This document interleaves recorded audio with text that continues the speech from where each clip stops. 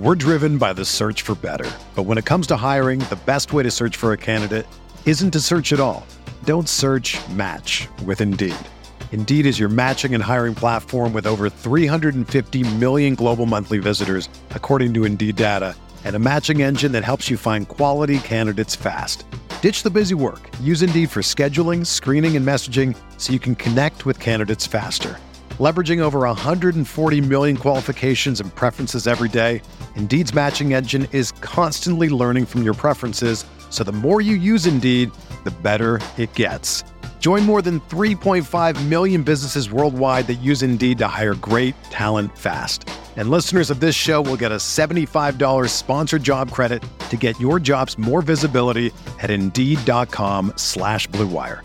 Just go to Indeed.com/Blue Wire right now and support our show by saying that you heard about Indeed on this podcast. That's Indeed.com/Blue Wire. Terms and conditions apply. Need to hire? You need Indeed.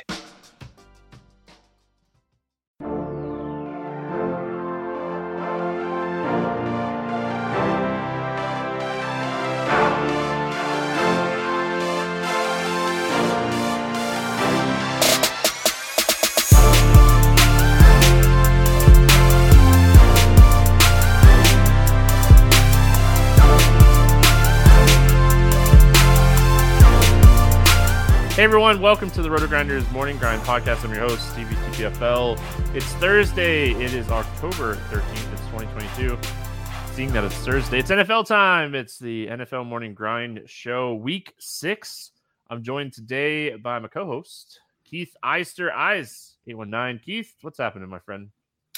Not too much. We've got baseball season in the books, playoffs going on right now. Little break here before basketball, so that's been nice, but ready to dig into this Week 6 NFL slate. We'll see if we can get away from chalk for once or if it's just going to continue to smash all season long. Baseball has been phenomenal. If you haven't been watching the baseball playoffs, we've had some phenomenal games. Alvarez's walk-off yesterday. Was awesome. Yep. Yeah. And then like the Dodgers-Padres game that I was watching a little bit before we jumped on here, and I mean, it's going to be a really good playoffs for the baseball. And I mean, kudos to major leagues for adding the wild card spot. You know, it didn't add as much excitement down the stretch, but man, these playoffs have been fantastic. But yeah, Week 6 NFL, Week 5, I want to forget about it. If you listen to anything I said on the podcast last week, I'm sorry.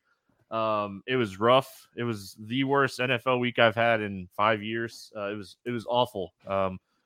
Way too much Bridgewater, way too much James Robinson. It just goes on and on. It just goes on and on. I played a lot of Andy Dalton, and Taysom Hill did his thing. Like, I was right about a lot of the spots, and it just didn't click. I had a ton of wins in tournaments, and he threw to the guy that I just didn't play. So, I mean, it was just one of those weeks, and I'm ready for Week 6. Chalk or no chalk, I'm ready for Week 6. Yeah, I am as well. I had a good week in cash last week. I had the absolute nut cash team on all the way up until Saturday night. And then we get news Saturday morning. Landry got ruled out for the Saints. And McKenzie got rolled out for the Bills. So there were two really cheap wide receivers in play, Shakir for the Bills and Callaway for the Saints. I figured that I could take that value to get up to Cooper Kupp. It ended up working out, but the team I had going in Saturday night was the absolute nuts with Breece Hall smashing. But it was a really good week in cash for me. Tournaments, I was just drawing dead though, because you pretty much had to play Josh Allen. And like Ramondre Stevenson had a phenomenal game. Breece Hall, who I pretty much faded in tournaments, had a phenomenal game. A lot of chalk smashing. Tyler Lockett had a great game at like 25% owned. So again, just all these 20 to 30% owned plays that are going off. So I don't know. We'll get that week eventually where they fail and we get some teams up there in tournaments, but it seemed like a really chalky week again. Like I saw the Millie Maker team was like a 2v2 off of the main cash team. Yeah. And I mean, super chalky.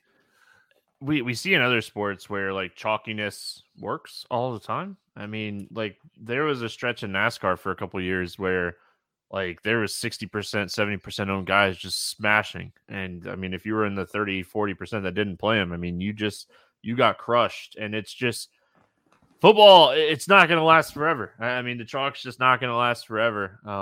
I mean, a lot of the stuff that I liked last week, I liked it for a reason. And I don't ever like sit and like stew about it. I just move on. And that's the best thing about like DFS, is you can just move on and you can play the next week. So that's what we're going to do. We're going to talk some week 6 NFL. I did, of all things, I am 4-1 in the Scott Fish Bowl. My best start in the Scott Fish Bowl, and I've been doing it for a long time. So I'm excited about that. My team's not even that good, but it's not bad. Like, it's just one of those things where it's not good. I went no quarterback. And like, if you don't go quarterbacks in the Scott Fish Bowl because it's 6 points for a quarterback touchdown, usually you get smashed. And I didn't take a quarterback until like the 9th round or 8th round or something. And we did the live draft in Orlando this year, and everybody's like, "Oh, you're not taking any quarterbacks." I'm like, "No, I'm not." And it's certainly working out. So I'll probably end the season now like 4-8 or something, because I said I'm doing good. So that's how it works, right? Yeah, the old jinx. The old jinx. I mean, I have Baker Mayfield, Marcus Mariota, and Mitch Trubisky as my quarterback, so I'm already hurting going into this week. And Dameon Pierce is not playing this week, so I'm already hurting. But I had a couple really good, like I picked Dameon Pierce and Breece Hall on my Scott Fish Bowl team, so really good, like, that's kind of out. Yep. Sleeper plays, so we'll see how it works out. But let's talk football. Let's talk week 6. Let's talk DFS. Before we get into it too much here, if you haven't checked out our sponsor, Sleeper Fantasy, love what they're doing. I say it every single day. Keith and I will give out our 2-pick play over there on Sleeper. We missed it last week. Well, Keith missed it. I got mine right. Keith missed his. CeeDee Lamb, just, again, another guy that I was really heavy on, but he didn't do his thing last week, but Dallas kept winning. But Sleeper Fantasy, unique prop-based fantasy site where you and your friends can enjoy fantasy sports together in a fun and social way. You can join the RotoGrinder squad. Use promo code GRINDERS for a 100% deposit match up to $100. Once you do that, you'll instantly be put into the RotoGrinder squad, hang out and chat, and you can copy people's picks. And like I said, we're going to give out our 2-play pick that will be posted in chat. If you're listening to this later in the week, you can get that as soon as it's posted when we record on Wednesday nights. If you've already have a Sleeper account, make sure you go over to the description on the podcast and hit the join the RG squad link. Get in the squad. It's fun. It's a ton of fun. I copy people's picks all the time for college football and stuff like that. So, listen, I'm doing well just copying other people's picks for college football. I mean, I do not have time to research that, so it's always fun to have a little sweat in it. So check it out, Sleeper Fantasy. We start with Jacksonville at Indianapolis taking on the Colts. 42 total in this game. Colts a 1.5-point favorite. We'll start here with the Jacksonville Jaguars. I didn't see really any big injury news for them coming out of Wednesday's reports and practices and stuff. So I think we're going to have a full team here. I mean, the biggest thing here is we really might have like a changing of guard at running back. Last week, I really just kind of wrote it off as they got behind and Robinson didn't get the work. But now it's like, I mean, they both got 10 carries, and I'm concerned about James Robinson now. What are your thoughts here on the Jags? Yeah, I mean, it looked kind of like the Jags were going to be the sleeper team of the NFL here going into last week. They had played really well this year, put up a fight against Philadelphia. They beat the Chargers, and they were getting Houston. So I was really heavy on the Jags last week too. I played a bunch of Trevor Lawrence. I was with you on James Robinson, and they did not play very well. Trevor Lawrence didn't play well. I don't like going against his ND defense. I'm kind of going to take a step back on Jacksonville a little bit. The running back situation is definitely in flux. I think I would play ETN ahead of Robinson, especially since he's still cheaper than him. The wide receivers, Christian Kirk, you can certainly play. Zay Jones was a guy who looked really good in the beginning of the year. He did get 8 targets last week, but just didn't do anything with them. he's still cheap, but I don't have a ton of interest in this Jacksonville team. I don't think. Thought they were in a great spot last week going into Houston, and they just didn't get it done. So probably going to take a step back. I think you can mix in Kirk and a little bit of ETN maybe. We do have a ton of cheap running backs on this slate though, so ETN is going to be way down the list, but he's in play. I'm just not believing this Christian Kirk thing. They doubled him a lot, and I love this bounce back spot. I mean, and it's a tough matchup, individual matchup. I mean, pass wise, the Colts are like 21st in DVOA against the pass this season. They're second against the run. They've done a great job. They allow the fourth fewest running yards per game. So ETN on DraftKings on like a full point PPR site, I think is super interesting for tournaments because I do think that this is going to be a close game, and I'm not giving up on the Jags yet. Not yet. I like to look for low owned running backs that have opportunities in game scripts. And I think that I don't know if I'm stacking the Colts, but I could definitely see playing either like a Taylor or Pittman here, assuming that Taylor comes back. And if I'm playing Taylor or Pittman, I think that's where like ETN would become very interesting. But I think Christian Kirk in a wide receiver type of stack from both sides is interesting. I'm not believing this target share just going away after 1 week. He's the guy. He's still the number one wide receiver here. He still played the snaps. He just didn't have it. And I don't believe Evan Ingram is going to have 10 targets every week. So I really think the plays from Jacksonville are ETN and Christian Kirk. Marvin Jones, Zay Jones, I just don't think I'm going to play Matt Ryan this week. So I don't think I'm getting to a lot of these guys, if any of these guys. I think I would rank Zay Jones ahead of Marvin Jones just based on the sample that we've seen so far this year, even though Marvin Jones did play 20% more of the snaps last week and run 8 more routes. So maybe Marvin Jones is the guy you want to play. But for me, I'm off of James Robinson right now. I don't think I get to Trevor Lawrence. I like Christian Kirk. I would rank Marvin Jones, I think, over Zay Jones now that I look at it a little bit more. Going right away from my take. Right, boom, like that. Zay Jones was questionable coming into that game, so I wonder if he might have been a little bit limited. I don't know. Like he did, but he's had the ankle all year, though. I mean, I know he sat out week 4, but he's been dealing with this ankle thing all year. Yeah, I think he was seriously in trouble, like in consideration to miss this week, though.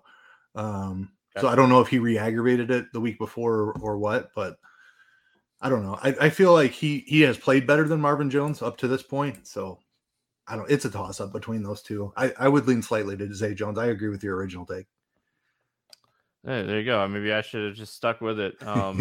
Trevor Lawrence is 5,600. I mean, games that they've played well, he's thrown a lot. Like, if you look at the Chargers game, you look at the Colts game, I mean, it's weird that we're getting a matchup already that we saw in week 2, this early in the season. But, I mean, he's thrown plenty of times in these games. So he really had a terrible game against Houston. And it's so interesting. He just didn't show up. Games indoors, I mean, that's another thing that, you kind of have to fast track here. I don't know if I get to Lawrence, but he's on my list right now. I just don't know where that list is going to fall. Josh Allen, clear QB1. Pat Mahomes, clear QB2. We'll that reference game is in a different tier from every other game on the slate. That game is just so good, and we're going to talk about it. It's the last game we actually talk about when I was doing. So my thing here is, what are we looking at ownership for a Geno Smith in the same price range as Trevor Lawrence, who is in a very good game as well? Maybe that's where I try to be a little different in some tournaments. But let's talk about the Colts side of this game. Everything I've read suggests that Taylor's going to be back with the sore ankle, and he should be back and playing in this game. So I'm expecting him back here. We have seen that Matt Ryan has found a new shiny toy in Alec Pierce. I still think Pittman's the number one guy in this offense. I'm sure you agree with that. But the interesting thing here is Pierce is 4,300. And if he's going to get 6+ targets. He just needs to find the end zone one time at that price. What are your thoughts on the Colts? Yeah, I mean, very dependent upon Jonathan Taylor. Assuming that he's in there, I would have a lot of interest in Jonathan Taylor. He's expensive. There's a ton of cheap running backs on this slate. I don't think he's going to come with that much ownership, especially coming off of the injury. So I would definitely want to jump on him. If he's out, I think Deion Jackson was the guy that showed the best role, assuming that Nyheim Hines is out again. So yeah, definitely some injury situations to keep an eye on in the backfield here. Agree with your take on the wide receivers. Pittman is still the clear number one guy. He's priced appropriately, I would say, at 6,900. Pierce is underpriced at 4,300. So I do like Pierce for the value. Pittman's still clearly the number one in this offense. Taylor being back, I probably just play Taylor from this game, maybe with some Christian Kirk on the other side. If Taylor is in there, if Taylor misses, then maybe it gets a little bit more interesting. But I'd like the Colts to win this game if Taylor plays, and like I would just build for that game script. I don't even mind NDD, so Taylor NDD and maybe some Christian Kirk on the other side of Taylor in a couple lineups. 49ers at Atlanta taking on the Falcons. 44.5 total in this game. The 49ers a 5.5 point favorites. We'll start here with San Francisco side of things. I mean, Davis Price, questionable. I mean, that matters a little bit. We saw a little bit of Telvin Coleman come out and, play a little bit in this game this past weekend. But, I mean, Wilson's the guy. Nothing else to really note here as far as injuries are concerned. We'll start with the 49ers side of this game. 49ers play slow. Atlanta is not a super fast-paced team, but Atlanta has one of the worst defenses in the league, 27th in DVOA. They really struggle against the run, but, I mean, they're allowing 278 passing yards per game this season, which is the fourth most in the NFL. Talk to me here about the 49ers. Yeah, I have a ton of interest in the 49ers in this spot. Jeff Wilson, price has come up to 6,200. He's more expensive than some of these 5K running backs that we're going to talk to on this slate. Some guys coming into new roles who are just significantly underpriced. Jeff Wilson is probably getting close to appropriately priced for his role without Eli Mitchell. So, like, he's clearly the guy here. Yes, Debo works a little bit at running back. They use Juszczyk as the pass catching back a little bit, but Jeff Wilson has a fantastic role, and this is a fantastic matchup. They're huge favorites going into Atlanta. I have a ton of interest in Jeff Wilson. We'll see where the ownership comes out, but I think with all the running back value on this slate, he might be one of the guys that goes a little bit overlooked. The matchup is phenomenal. He's the first guy I want to play for San Francisco. The passing game, I'm not playing any Jimmy. I do have some interest in Deebo Samuel just because he has that monster big play ability. He's expensive, should keep him pretty low owned. Not messing around with any of the other wide receivers. Like, Ayuk just disappears too much for me. But I do have some interest in George Kittle. He finally stopped playing tackle last week. He had 6 targets, ran a bunch of routes, only finished with 47 yards, and he didn't find the end zone yet, but George Kittle, I liked what I saw last week from his role. They were clearly feeding him the ball early in the game. I could see something similar to that, and this is a great matchup here against Atlanta. I don't necessarily want to stack like multiple 49ers, but I want a lot of exposure to Jeff Wilson, Deebo Samuel, and George Kittle. What people don't realize either, like when he was blocking a lot in his first 2 games, week 3 and week 4, like he had a red zone target in each of those games. So Kittle is someone that he will score touchdowns. Like no doubt about it. And he can break one from far out too. Like, his run after the catch is among the best among tight ends. We're comparing tight ends this week to Travis Kelce. Kelce's expensive, but that game is just going. You just throw all stats out the window in that type of game, and you know that Kelce's going to have a big game. So I mean, you're comparing a lot of tight ends to that, and I mean, Atlanta has really struggled with tight ends this year. So I love the Kittle call.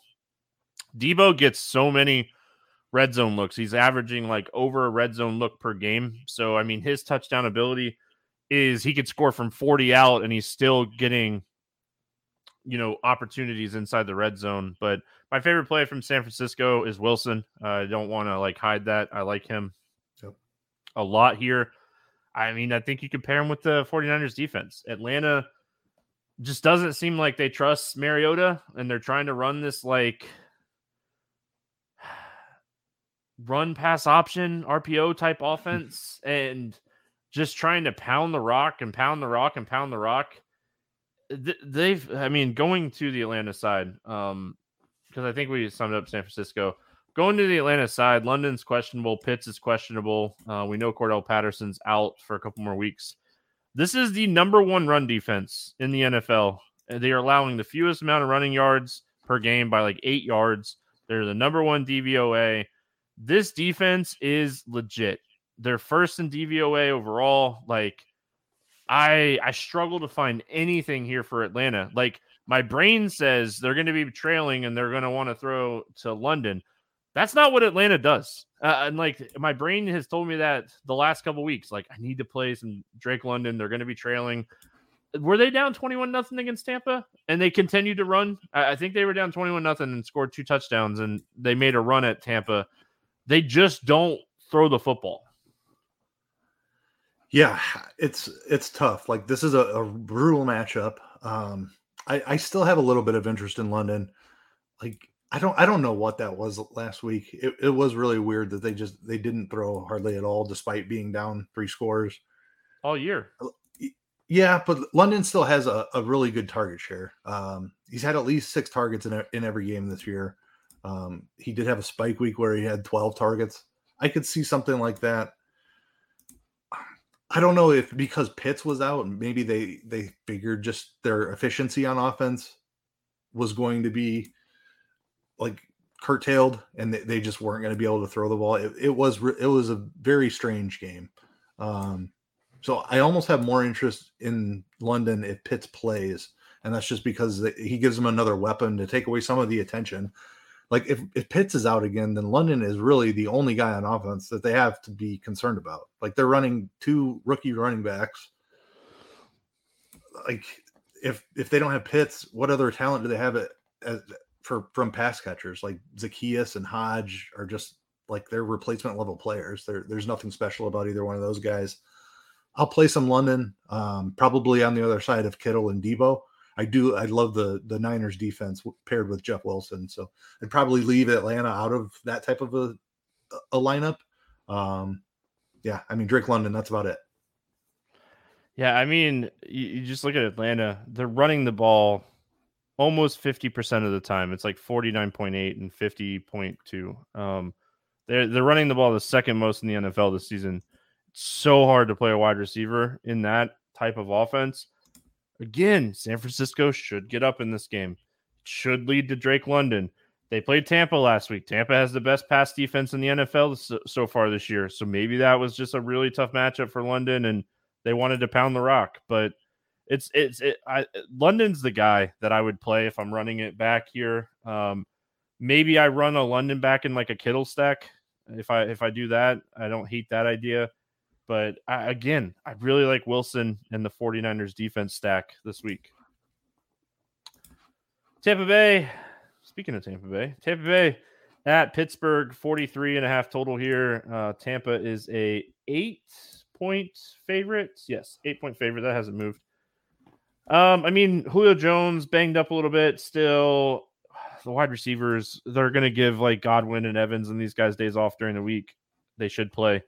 Who knows if Julio plays or not? I think that's more of a question mark than anything else. But Tampa goes into Pittsburgh here, and Pittsburgh they've really struggled against the pass this year. Like, they're allowing a ton of passing yards per game. And we know that Tampa's going to throw. They throw the 4th most in the NFL. So do we look at potentially playing Tom Brady? I know we want to play as pass catchers in this game. There's no doubt about that for me. But do we look at playing Tom Brady, hoping that we get a 3 or 4 touchdown game and he puts up 30+ fantasy points at 6,300? it's really tough with Brady because of the ceiling that Josh Allen has displayed every single week. Pat Mahomes in that same game, like those two facing off against each other, like you're going to need a monster score out of quarterback this week. Don't you wish that game was the Sunday Night Football game? I do. Yeah, I mean that would be a phenomenal game to play for Showdown. Yeah, that would be incredible. Just quarterback is tough. I like this 6 and 7K range of quarterback with the upside. Like Jalen Hurts isn't on the slate, obviously, but the upside that Allen has shown, like the upside that Lamar has shown, like Brady just doesn't have the rushing ability of those guys. So it's really hard for him to meet their ceiling. And when you have 3 or 4 of them on the slate that can all access a 40-point ceiling, Tom Brady's never doing that. And it's difficult to play him. I think you said it. We just play the pass catchers here. There's no reason to pay for Tom Brady. I think you either go way down at quarterback or you play like the Allen Mahomes tier of quarterback. Maybe you can throw Kyler Murray. We'll talk about that game as well, but Kyler Murray might be the other guy who could access a massive ceiling.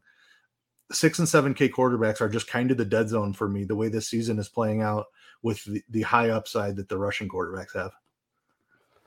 Cameron Brate, I forgot to mention this. He practiced fully Wednesday. I would assume he'd be back this week. I think he's really interesting.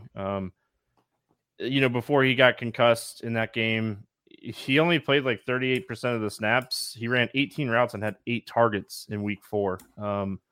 His targets were trending in the right direction already. I think Tom Brady trusts this guy. He's 3,300. The way the week is setting up build-wise, depending on some injury news, like I could see double tight ends this week. So I don't hate the idea of looking at someone like Cameron Brate. Like if I'm paying up for Kelsey, I could see using a tight end and a flex to save some money. So because I'm not playing Kelsey as a tight end. We're playing him as like a wide receiver 1. He's a wide receiver 1. He's not a tight end. So yeah, I was just gonna say in tournaments, the only way I would play double tight end, like you have to have Andrews or Kelsey in your flex spot is the only way I would consider double tight end for tournaments. Any interest in like Fournette here? Not getting a ton of rushing, but like coming off a 10 target game. Like I played him a lot last week and he crushed in the passing game. He did way more in the passing game than I expected, but I mean, we got what we wanted out of him. We got 2 touchdowns. He had a monster game. He's 7,400 now. Price increase warranted. What are your thoughts on Fournette? Yeah, like I played a ton of him last week too. Just more chalk that smashed. He's closer to appropriately priced, but if he's going to get 10 targets, he's still underpriced. He should probably be 8K. But this Pittsburgh defense has not looked that great the last couple of weeks. I got some injuries. Big definitely. Injuries, yeah. Yep. So not really scared of the matchup here. He's in play. I think that paying down at running back is going to be the way to build this week. I mean, we kind of saw a ceiling from Fournette last week. Like the problem is that all these 5K running backs have that same ceiling as him. Like there's some guys with great roles that we're going to talk about. So I'm going to play the elite guys like Jonathan Taylor, or I'm going down to this 5K range where there's going to be 4 or 5 options who have as good of a role as Fournette. But yeah, I mean, he's in play. I wouldn't try to talk anybody out of him. But I'm really more interested in the wide receivers here. When you start getting in this like mid 7K range and above at running back, you really want to see better than a 60-40 split, unless your name's Nick Chubb. So, I mean, that's where I struggle for Fournette. But, I mean, the dude he showed us last week that he's capable of 30-plus point games. They're not going to happen every week, but, gosh, they love him out of the backfield catching the ball. And that's not something we saw early in his career. So we're going back to those LSU days. Yeah, I mean, 10 receptions and 2 touchdown upside. That's you can certainly play some of that. Like I said, still a little bit underpriced for that type of a role, but just compared to some of the other running backs on this slate, I don't know. Well, I'll have to see how much exposure I have left over after we break down all these running back plays. But he's a fantastic play. I just think that there's a ridiculous amount of running back value on the slate. The only other thing that I'm going to throw out there really quick is the fact that you could potentially, a lot of people are going to play the pass catchers in this game, and you could potentially go Fournette, Tampa defense in this game. So yeah, I love the Tampa defense here in this spot against Pickett. Yeah. Number one pass defense in the league, like I said when we were talking about Atlanta last week, but they're just this defense is really good. They've been a little bit worse against the run this year, but I don't know what to think here. We're gonna see a ton of targets to like Pickens and Deontay Johnson. Fairmuth kind of went away last week. I think didn't he leave the game for a little while or something? Concussion. Yeah, he had a concussion. Yep. So, and then Gentry got hurt as well. So we'll see how that kind of plays out. Watch those two injury news. I'm not playing Pickett in this game by any means. What are we doing with? I mean, they could throw the ball like 45 times in this game if Tampa is winning this game. Like, I think we have to have some interest in someone. I mean, 45 Pickett dropbacks just makes me want to play Tampa defense a lot more. He's still going to throw the ball 45. He might throw 5 picks. There's still 40 pass attempts there. I don't know. Yeah. I mean, Pickens, I think, is the guy. 4,600 still. Johnson, I mean, Johnson and Pickens are certainly in play. Freiermuth too, like guys coming back from concussions is no big deal. Once they're cleared, they're good to go. So yeah, I mean, I'm going to play a ton of Godwin and a ton of Evans. So I think pairing it with one of these guys is fine. It would be Pickens first for me, I think, and then Deontay, but they're close. Either one is totally fine. Freiermuth a clear third. I know I don't have any interest in Najee Harris. He just hasn't had the same role as we saw last year. They're using Jaylen Warren a lot more, especially on third downs, which is taking away that pass catching value that Najee Harris had last year. So it's just going to be Johnson or Pickens, maybe a little bit of Freiermuth. I know the game was out of hand last week, but Warren ended up playing more snaps than Harris last week. So yeah, it's so tough to trust Harris. Like, we know the talent's there, but Big Ben was dropping the ball off to this guy a ton, and we're just not seeing that same thing here. But I agree with you. I think it's Pickens 1, Johnson 2. I think you could potentially go 1A, 1B. If Fairmuth is out this week, Claypool becomes an interesting tournament play with his big play ability. They would use more 3 wide receiver sets. They did towards the end of that game last week. So if that happens, Claypool 4,500 for a guy that's capable of big plays. Again, I'm with you. I like the Tampa defense when we're going to have this much throwing, but gosh, it makes me just say, like, I'm going to have some of these pass catchers for Pittsburgh for sure. New England at Cleveland, 43 total in this one. Cleveland is a 2.5 point favorite. Talk about chalk last week. Stevenson chalk, man. All the donkeys that got there playing Stevenson chalk. Harris is doubtful. Mac Jones is questionable. We don't know. He practiced limited Wednesday. High ankle sprains are 2 to 4 weeks usually. We're on week 3.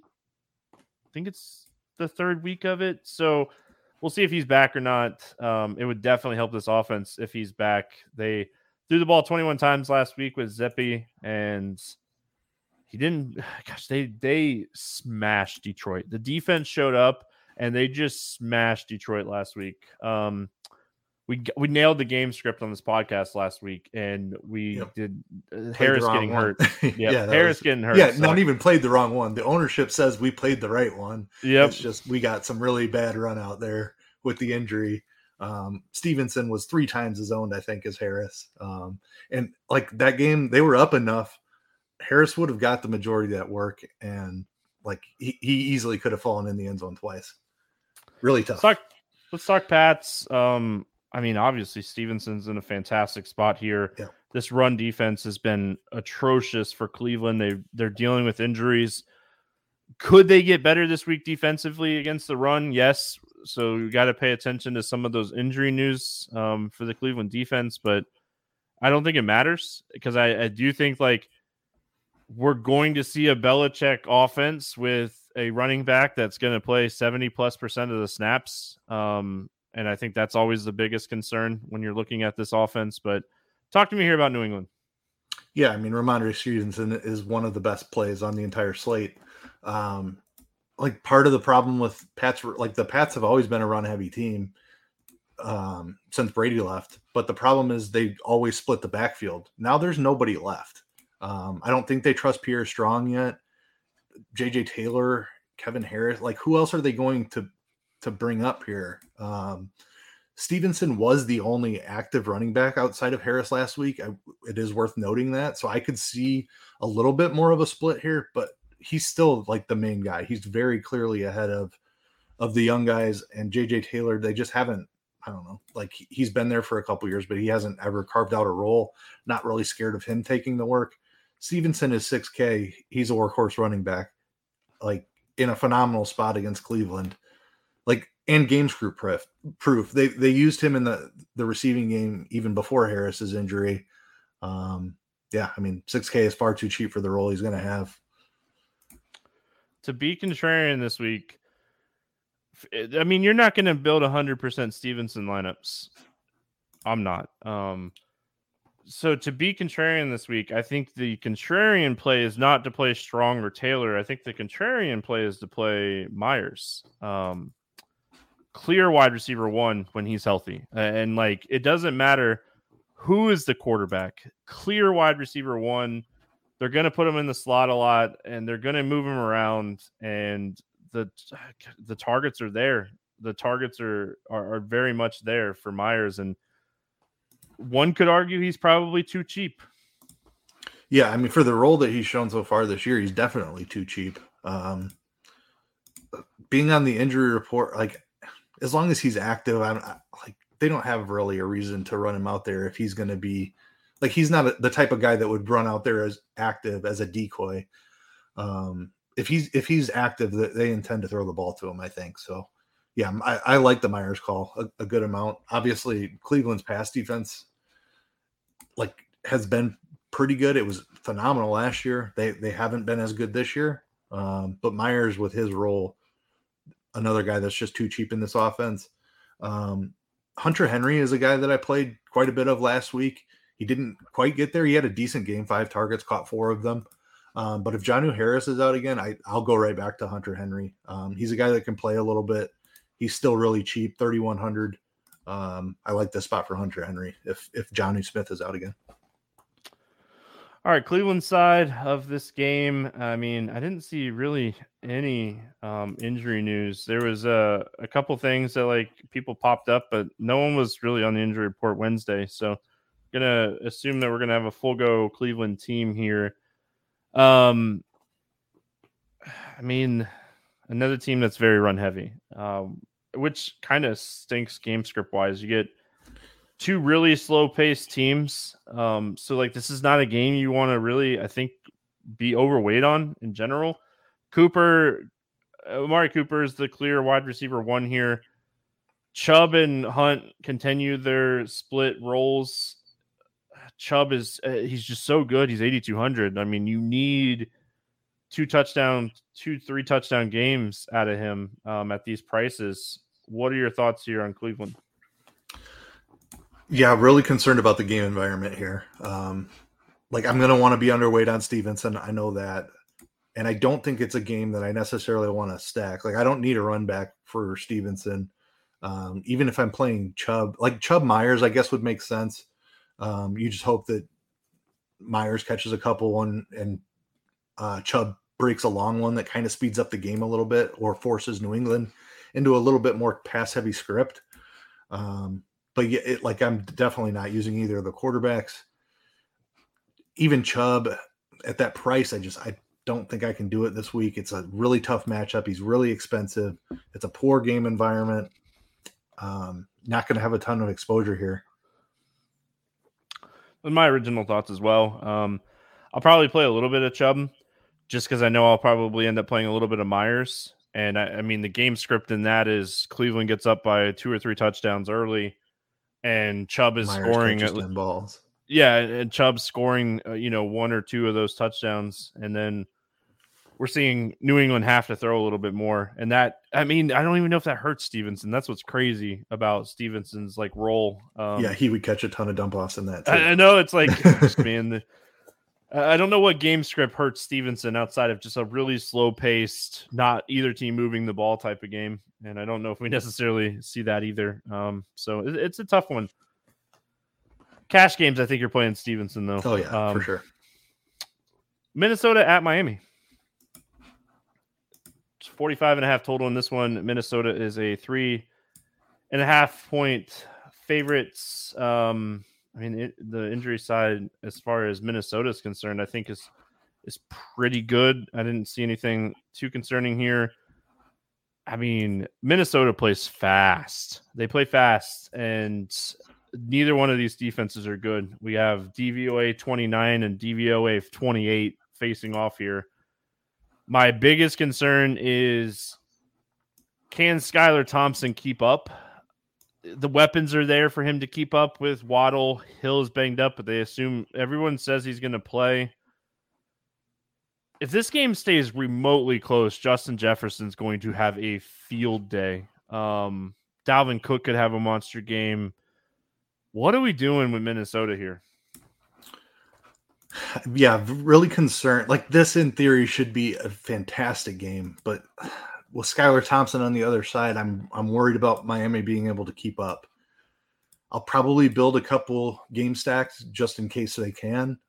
Like, there's with Tyreek and Waddle on the other side, there's certainly big playability. Those big plays are exactly what we look for to speed up games. I have a ton of interest in Justin Jefferson. Dalvin Cook, I'm a little bit concerned about the role. Like, normally in these games, I would say stack the defense with the running back because they could be up 3 scores and Miami could be throwing a ton with a rookie quarterback. Dalvin Cook has not had the same workhorse role as he had last year. He only played 56% of the snaps last week. He's played 66% of the snaps on the season. Like, I think if they get up big here, they're gonna mix Madison in a ton. They've used Madison a little bit more as a pass catcher. There's been some concern with Cook's knee, I think it is, and maybe that's why they're backing off a little bit.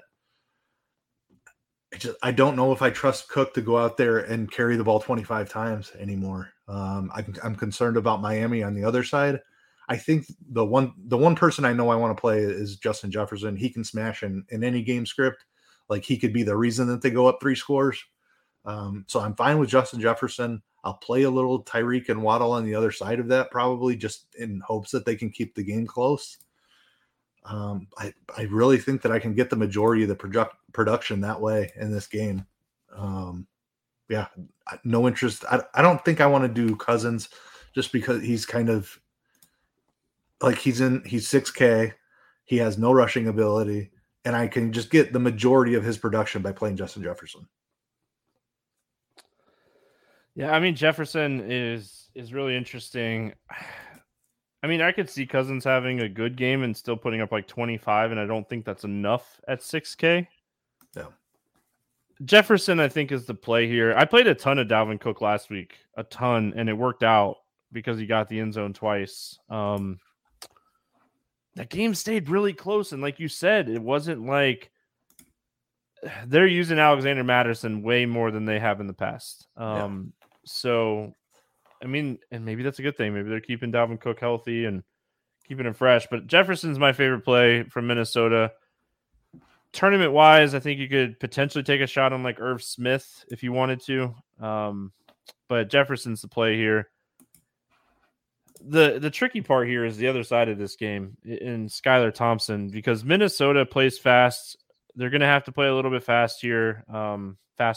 And Minnesota's pass defense is not good. I'm not ruling out playing Skylar Thompson right now for what it's worth. I don't think he was prepared at all last week to play in that Jets game. And I don't know if he's a good quarterback or not.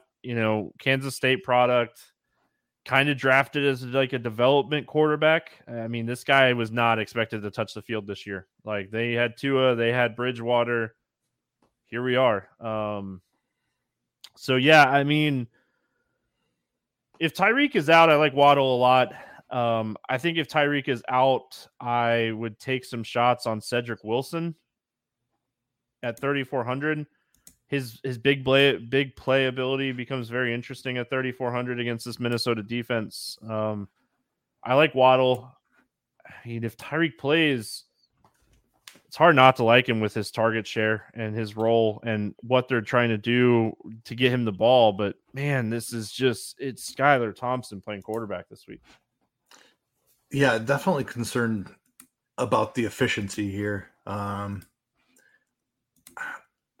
Tyreek also, like, I don't know that he was healthy last week or if it was a quarterback issue.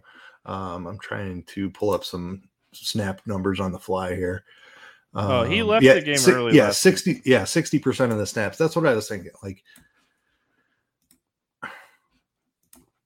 so he aggravated it and then left. Is that what you're saying? Like, he was in a walking boot leaving the stadium. I saw that. I'm just like, the 60% of the snaps, was that he was on a pitch count or that he left the game? He left the game. Injury. Okay. Yeah, he left the game. All right. So maybe not as much of a. I mean, there's obviously always risk. He practiced fully Wednesday for what it's worth. Yeah, I mean, I don't know. He's so explosive. I'm going to play some either way. Not scared of this Minnesota defense at all.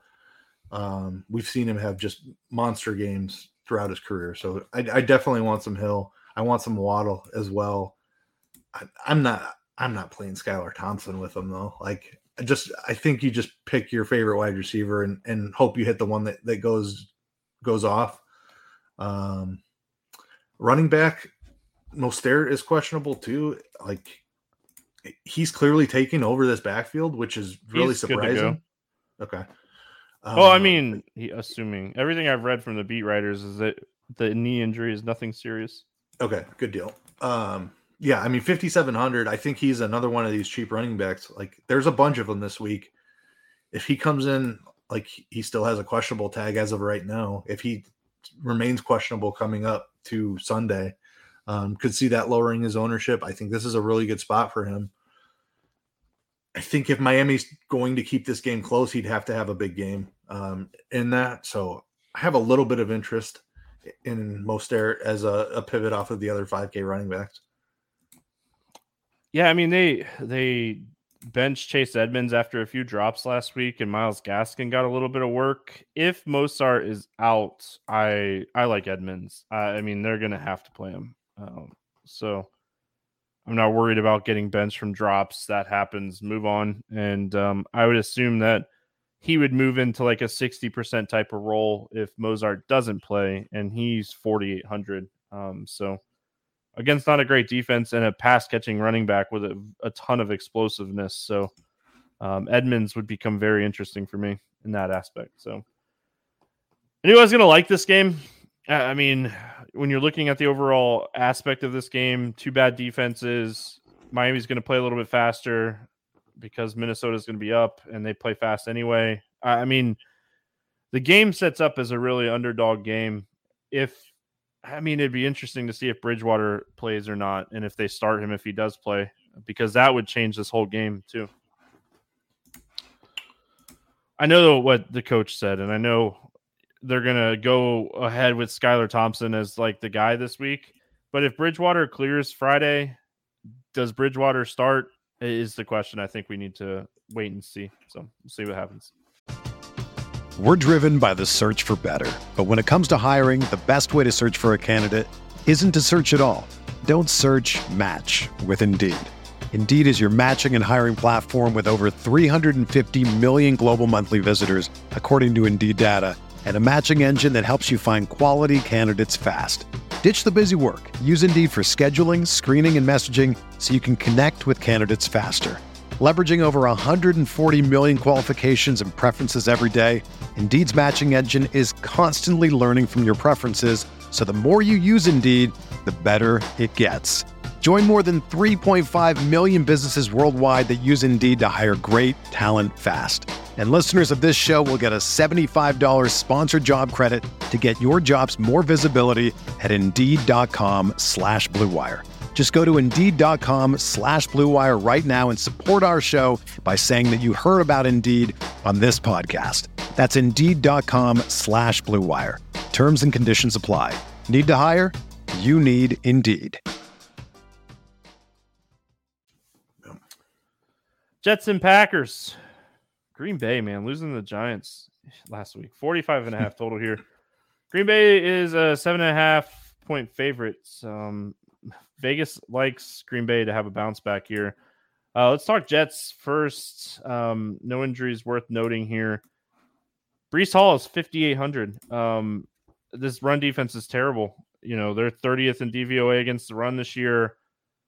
Breece Hall is still kind of sharing the work, but we're starting to see the numbers trending towards like he's the guy. 70% of running back snaps is really close to being the guy in the NFL. So 5,800 for Breece Hall. I like this spot a lot for him. This is a phenomenal spot for Breece Hall. He's way underpriced. He's underpriced even if he maintains the same role. If he continues to get more work, he's extremely underpriced. Like he scored 30 DraftKings points last week and he ran bad. He missed the rushing bonus by 3 yards. He got tackled inside the 5-yard line like 3 times. He could have had a couple more touchdowns and another, like he did get the receiving bonus, I believe, just barely. But he missed the rushing bonus by 3 yards. So he almost had 40 in this game. Yeah, I mean, he's right there with Stevenson as one of the top running back plays on the slate. He's far too cheap. Fantastic role, great matchup. Like his involvement in the passing game is what's surprising. He had that one big catch last week. He had 6 targets the week before that. Like I coming into this year, I was pretty sure that Carter was at least going to be the receiving back, but at least they're willing to use Hall in the receiving game a little bit, which puts that big playability into his ceiling projections. Like the breaking off that big catch last week is what made him have the explosion game. Just fantastic ceiling here for the price tag. Yeah, I mean, they've almost gone away with Ty Johnson and just strictly using Hall and Carter. And since week two, Carter ran more routes, but week 3, 4, and 5, Breece Hall has ran more routes than Carter. I mean, Carter is still like, he's still there and like, he's still capable of having good games as well. But I really think the guy you're playing, if you're chasing upside, is Hall. I mean, I'm still a little concerned about the like goal line carries that Carter can get from time to time. But Hall's the guy. And like the passing game is just so spread out. There's not a clear guy. I mean, Garrett Wilson has a 20% target share, but a lot of that was when with Flacco. Flacco. Like, I don't want anything to do with the Jets outside of Breece Hall. I mean, that is where I'm at.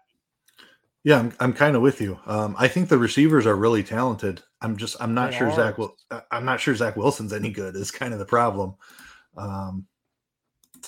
Yeah, I mean, I could see Green Bay getting up a couple of scores and there being some heavy pass volume here, but I don't think the Jets will do with Wilson what they were willing to do with Flacco, and that's drop him back 50 times. Like they're trying to protect Wilson a little bit, which is why I have a ton of interest in the running game. I think even if they were down 2 scores, they wouldn't abandon the run completely.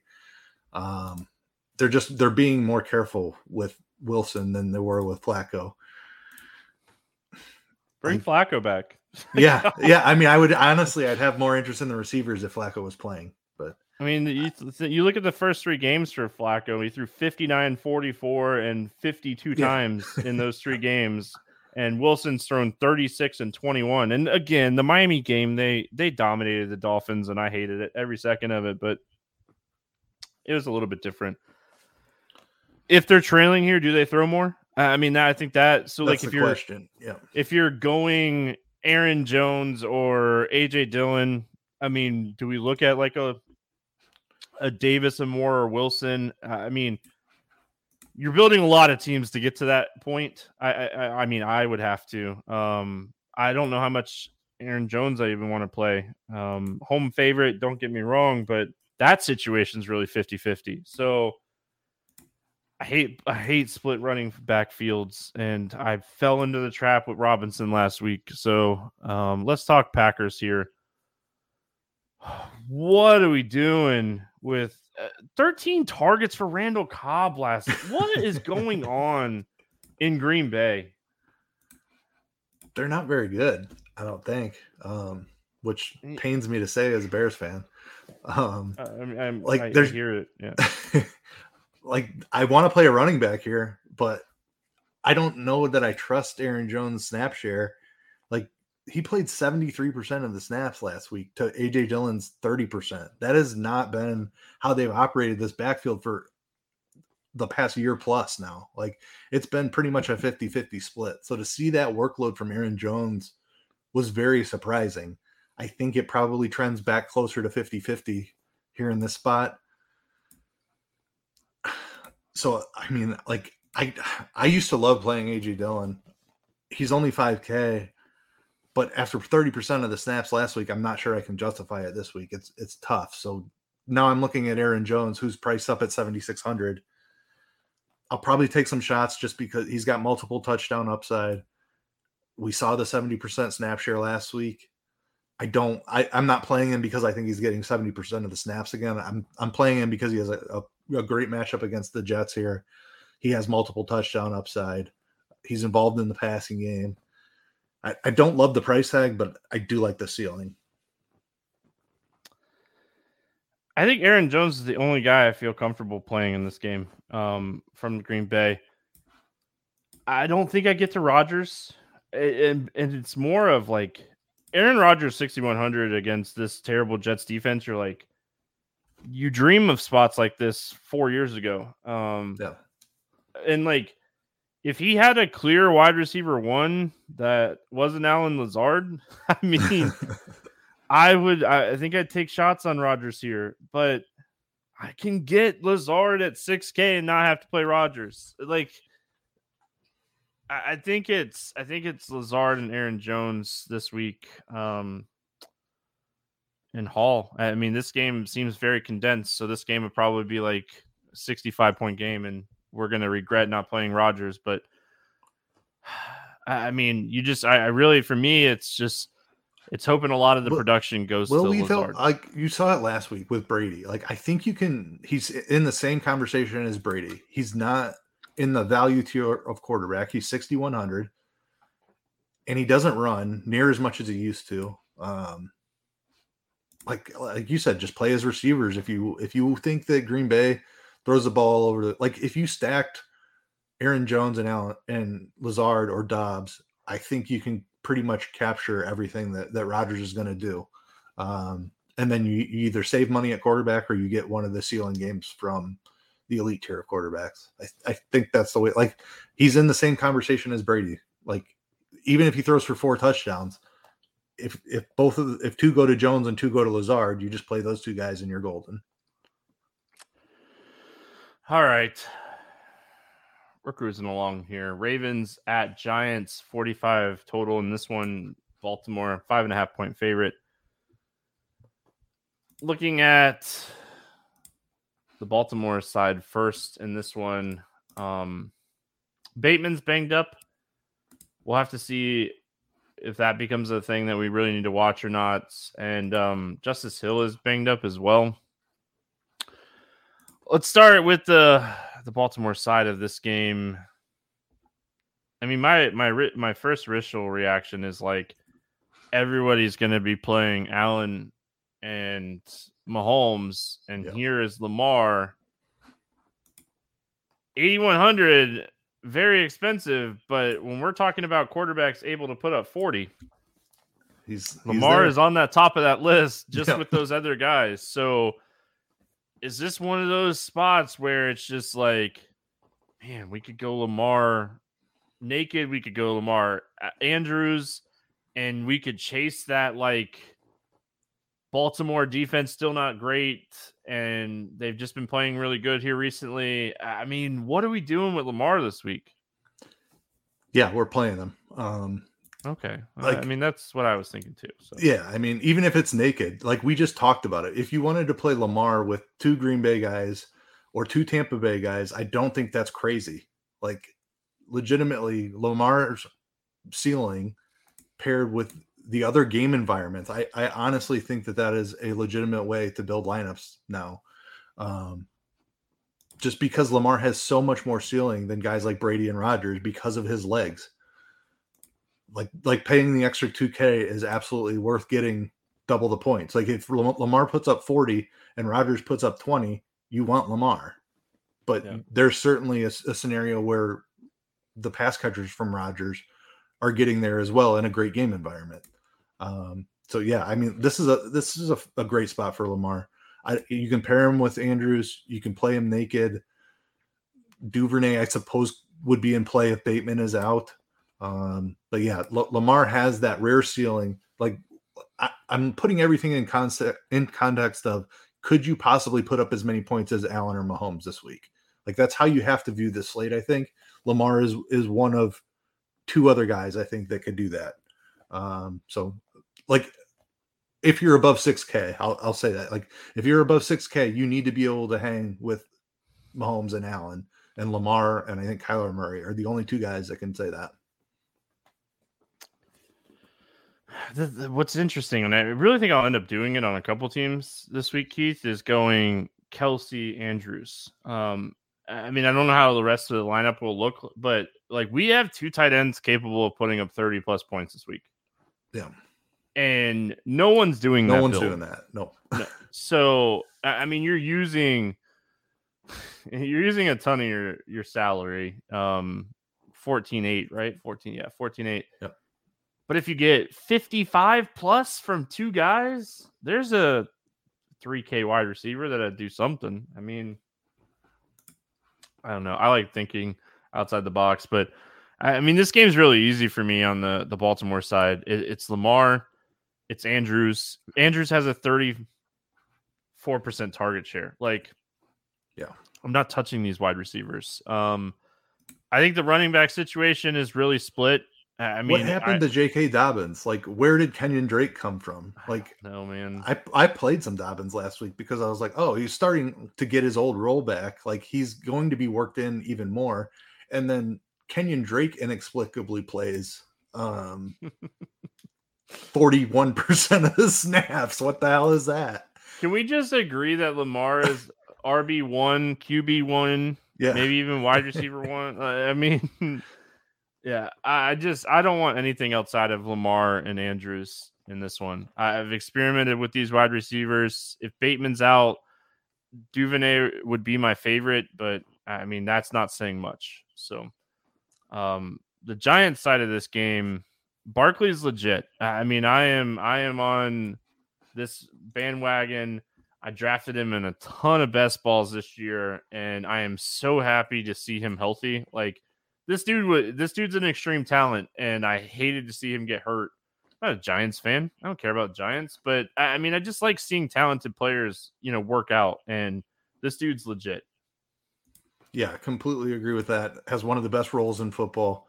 Has looked phenomenal. Like, not only is he putting up the numbers, but if you watch him, it just looks like he's out there performing at a very high level, and he is. So he's a fantastic play.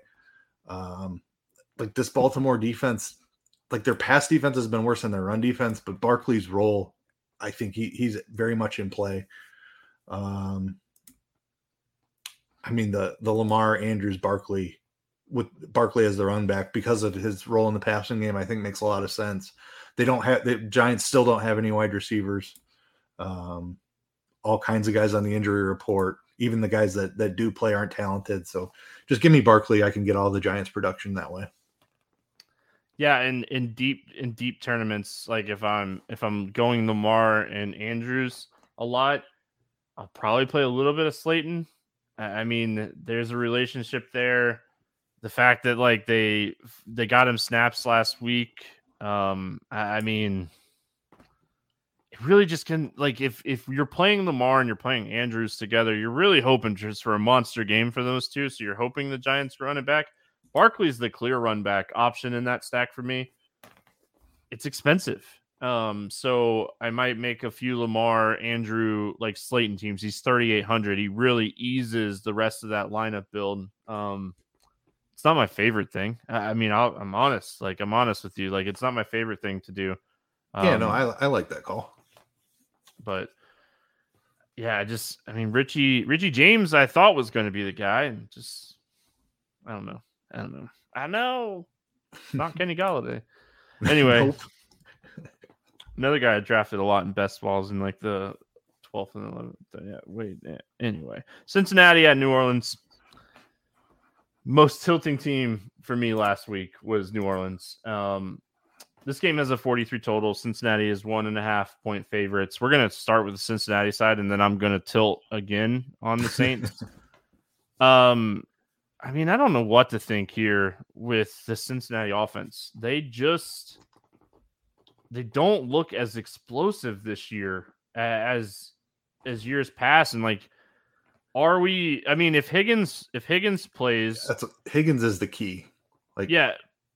So if Higgins plays, does Lattimore just play his side of the field? If Higgins is out, does Lattimore shadow chase? Does Lattimore shadow chase anyway? I mean, few question marks here, but a lot of question marks worth noting.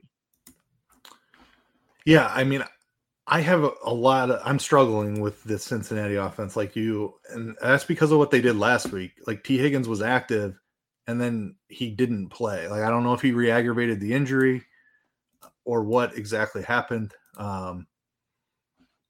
I think T. Higgins is a really big part of how this offense goes. Like you said, like Lattimore probably just takes away Chase if Higgins isn't out there. Even if Higgins is out there, like I can't trust that he's healthy and going to play or going to see the targets. Higgins, the report Monday was Higgins, he played like 10 snaps and he hurt his ankle again in that time last week. Yeah, so he re-aggravated the injury. So how can we trust him this week? You can't. Yeah, right. Like, I don't know. I'm like, New Orleans is a really tough defense. Cincinnati's offensive line is bad. I probably just stay away from this game. Play some Chase, I suppose, but he's expensive. If he gets locked up by Lattimore, that's not an ideal spot. I don't know. If Chase is going to be low owned, I'll play a little bit of him. Like, Mixon hasn't been able to do anything. Definitely not touching him against the Saints defense. Hayden Hurst has had a decent role, and he's cheap if he plays, but he's been on the injury report the last couple of weeks too. It's hard to trust him. So probably just Chase for the Bengals for me. I like Hurst if Higgins doesn't play, because a lot of people will go Tyler Boyd in that scenario. And I don't think Tyler Boyd is a terrible play. He played 98% of the snaps last week. He was on the field a ton. They used Mike Thomas a lot as well. I mean, I think you have to have a little interest in Chase. This game's in a dome. I mean, they're eventually going to get these guys going, right? You think. I could see Mixon having a monster game here. I don't want to play Mixon. He's going to be in my pool, I think, this week, just because no one's playing him and he's under 7K now. I don't know. I don't want to like him, but I think that contrarian wise, I think Mixon is interesting. I always think Chase is interesting. And then I want to see what happens with Higgins. He's really an important part of this offense, very underrated part of this offense. So, yep. Cincinnati defense has been really good this year. I mean, that doesn't matter when you have Taysom Hill running over everybody. Nothing more tilting than Taysom Hill last week, but I am happy to see him back in the quarterback spot. I don't know what to do here, man. Winston's banged up. He practiced finally on Wednesday in a limited fashion. Thomas is banged up. Landry's banged up. What are we doing with New Orleans here? Yeah, I mean, the wide receiver situation depends on Michael Thomas and Landry, obviously. Olave, if he's cleared, is totally good to go. I think he would be a great play. At 5,500, Kamara is back. Like he had a great game. Saw a ton of work, and yes, they were missing some receivers, but 23 rushing attempts, 6 targets, put up a big game and did not find the end zone. So certainly, that's because Taysom Hill found it for him, right? But yeah, I have interest in Kamara. Still isn't probably priced appropriately. I have more interest in Kamara if Dalton plays, or if Jameis doesn't play, basically. Just because I think Dalton is more willing to check it down. Jameis is always kind of looking for that big play. And Michael Thomas being out would be another point in the favor of Kamara, just because I think there's more receiving work available there.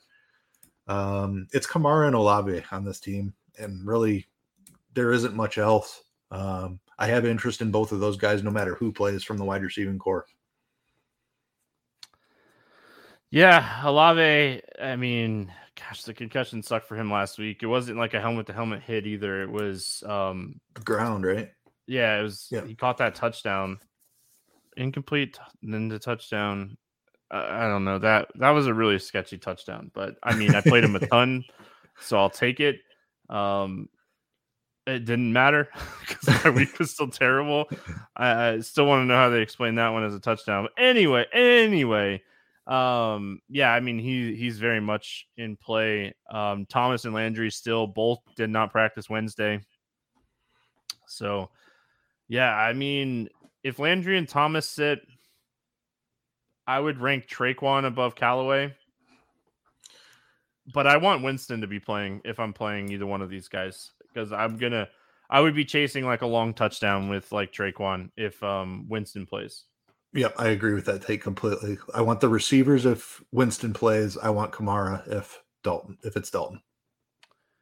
I think if Landry and Thomas are both out, I still have interest in Kamara if it's Winston, for what it's worth. Yeah, I'm with you there. Panthers, we're going to the 4:00 games. We have 3 4:00 games this week, and if you're leading a tournament going into these games, you're probably going to lose. I mean, okay, the 1:00 games could have good games, but we have fantastic afternoon games here. We get started with Carolina at LA, taking on the Rams. 41 total. Rams a 10-point favorite in this one. No Baker Mayfield, new Carolina coach this week. Darnold's still not ready to go. We're going to get PJ Walker playing quarterback this week for Carolina. What are we doing here with the Panthers in this, I mean, semi-tough matchup? The Rams defense is nowhere near where they were last year. No, but we're still playing the Rams defense against them this week. Yeah, I know. I mean, there's no way. Like, McCaffrey at 8,300. I'm really worried about the offensive efficiency here with Walker at quarterback. I can't pay elite pricing for McCaffrey. DJ Moore's 5,100, maybe. Like, I think I just avoid the Panthers altogether. I don't think I need a run back in this game, I guess, is where I'm at. I love the Akers Rams D. Obviously, you're going to play some Cooper Kupp, but I'm not sure that. I don't think that I need to play a Panther for Cooper Kupp to go nuclear. I think he can do that all on his own. The thing that PJ Walker has going for him, he's been in this system for years now. That's a thing that he has going for him. Last year in week 10, he had 29 passing attempts. He threw for 167 yards, Keith, and it was 118 air yards. I looked multiple places to make sure that was not wrong, for what it's worth. So, I like the Rams defense a lot in this game. I could see Christian McCaffrey having a ginormous role in this game if he's healthy. This could be a Carolina saying, hey, look, Christian McCaffrey still has it. what do you want to give us for him? I mean, 12 targets last week against the Giants for Christian McCaffrey, the most that all year that we've seen. And I think I remember reading that like three of the 6 passing attempts from PJ Walker were to Christian McCaffrey. So this guy is not going to throw it deep. I think you could play Christian McCaffrey by himself in this game. I mean, if you want to play like Cooper Kupp, I'm never going to say don't do that. Obviously, you shouldn't never say that. Let's talk about the Rams. I mean, both of us agree we like the Rams defense. I mean, the Rams running back situation is kind of tricky. This is a fantastic matchup for the running backs, though, going up against this defense. It's just which one do you trust? I think if I had to lean somewhere, I would lean Henderson, but they've been using him more when they get down. I don't know what to think here. Is it going to be Akers on the ground because they're up in this game? Yeah. I think you nailed it right there. Fade this running back situation. It's such a good situation, and everybody's going to say that. Nobody's going to play Cam Akers because Henderson played way more of the snaps last week. But you nailed it. It's because they were in a trailing game script. Look at the carries. Akers had 13 carries, I think. Henderson didn't have any. When they want to run the ball on the ground, Cam Akers is the guy. Cam Akers is the guy to pair with the Rams defense. Henderson is the guy to play in the shootout games when the Rams are going to be throwing a ton. I don't think anybody's playing Cam Akers at 5,300 because of how many running backs there are in the 5Ks this week. I think he's a phenomenal play. I really think that he's the guy that they're going to lean on after they're up 3 scores. He could get 10 carries in the second half. Really interesting flex play this week. I mean, your running back 1 and 2 are. I mean, there's so many good plays. I think he's a really interesting tournament play. I like that call. My initial reaction was pair a running back with the Rams defense in this game and watch it make a ton of money. I mean, if you're looking at snap shares, like Henderson has outsnapped Akers 60%, 61% to 34% this season. But if you look at the running back carries, like Akers is ahead of Henderson. I'm trying to pull it up here. Akers is averaging 10 rushing attempts per game. Henderson is averaging 6.8. I mean, week 3 tells us a lot of what to expect here. They dominated Arizona in that game. Akers ran the ball 12 times. Henderson ran it 4 times. Stafford threw 25 times in that game. Cooper Kupp only had 6 targets in that game. It was his worst game of the season. Cooper Kupp's 9,700, and I'm never going to say don't play Cooper Kupp. I will be underweight on Cooper Kupp this week, is what I'm going to tell you. It makes my stomach hurt a little bit because this team throws the ball the second most in the NFL. But we've seen them trail all year, and I don't think that's the case this week. Yeah, I'll be really curious to see where his ownership comes in. Just because I feel like that price tag is going to be really tough to get to, and people are going to be like, this is going to be a blowout. They're not going to throw anymore, which definitely could be the case. And that, I mean, that's exactly why I'm taking like what appears to be a really thin play in Cam Akers. I think is absolutely in play this week. Like, I agree that Kupp could just, what if he scores the first 2 touchdowns of the game though, is kind of my, he's probably not getting 15 targets because they're not going to throw that much.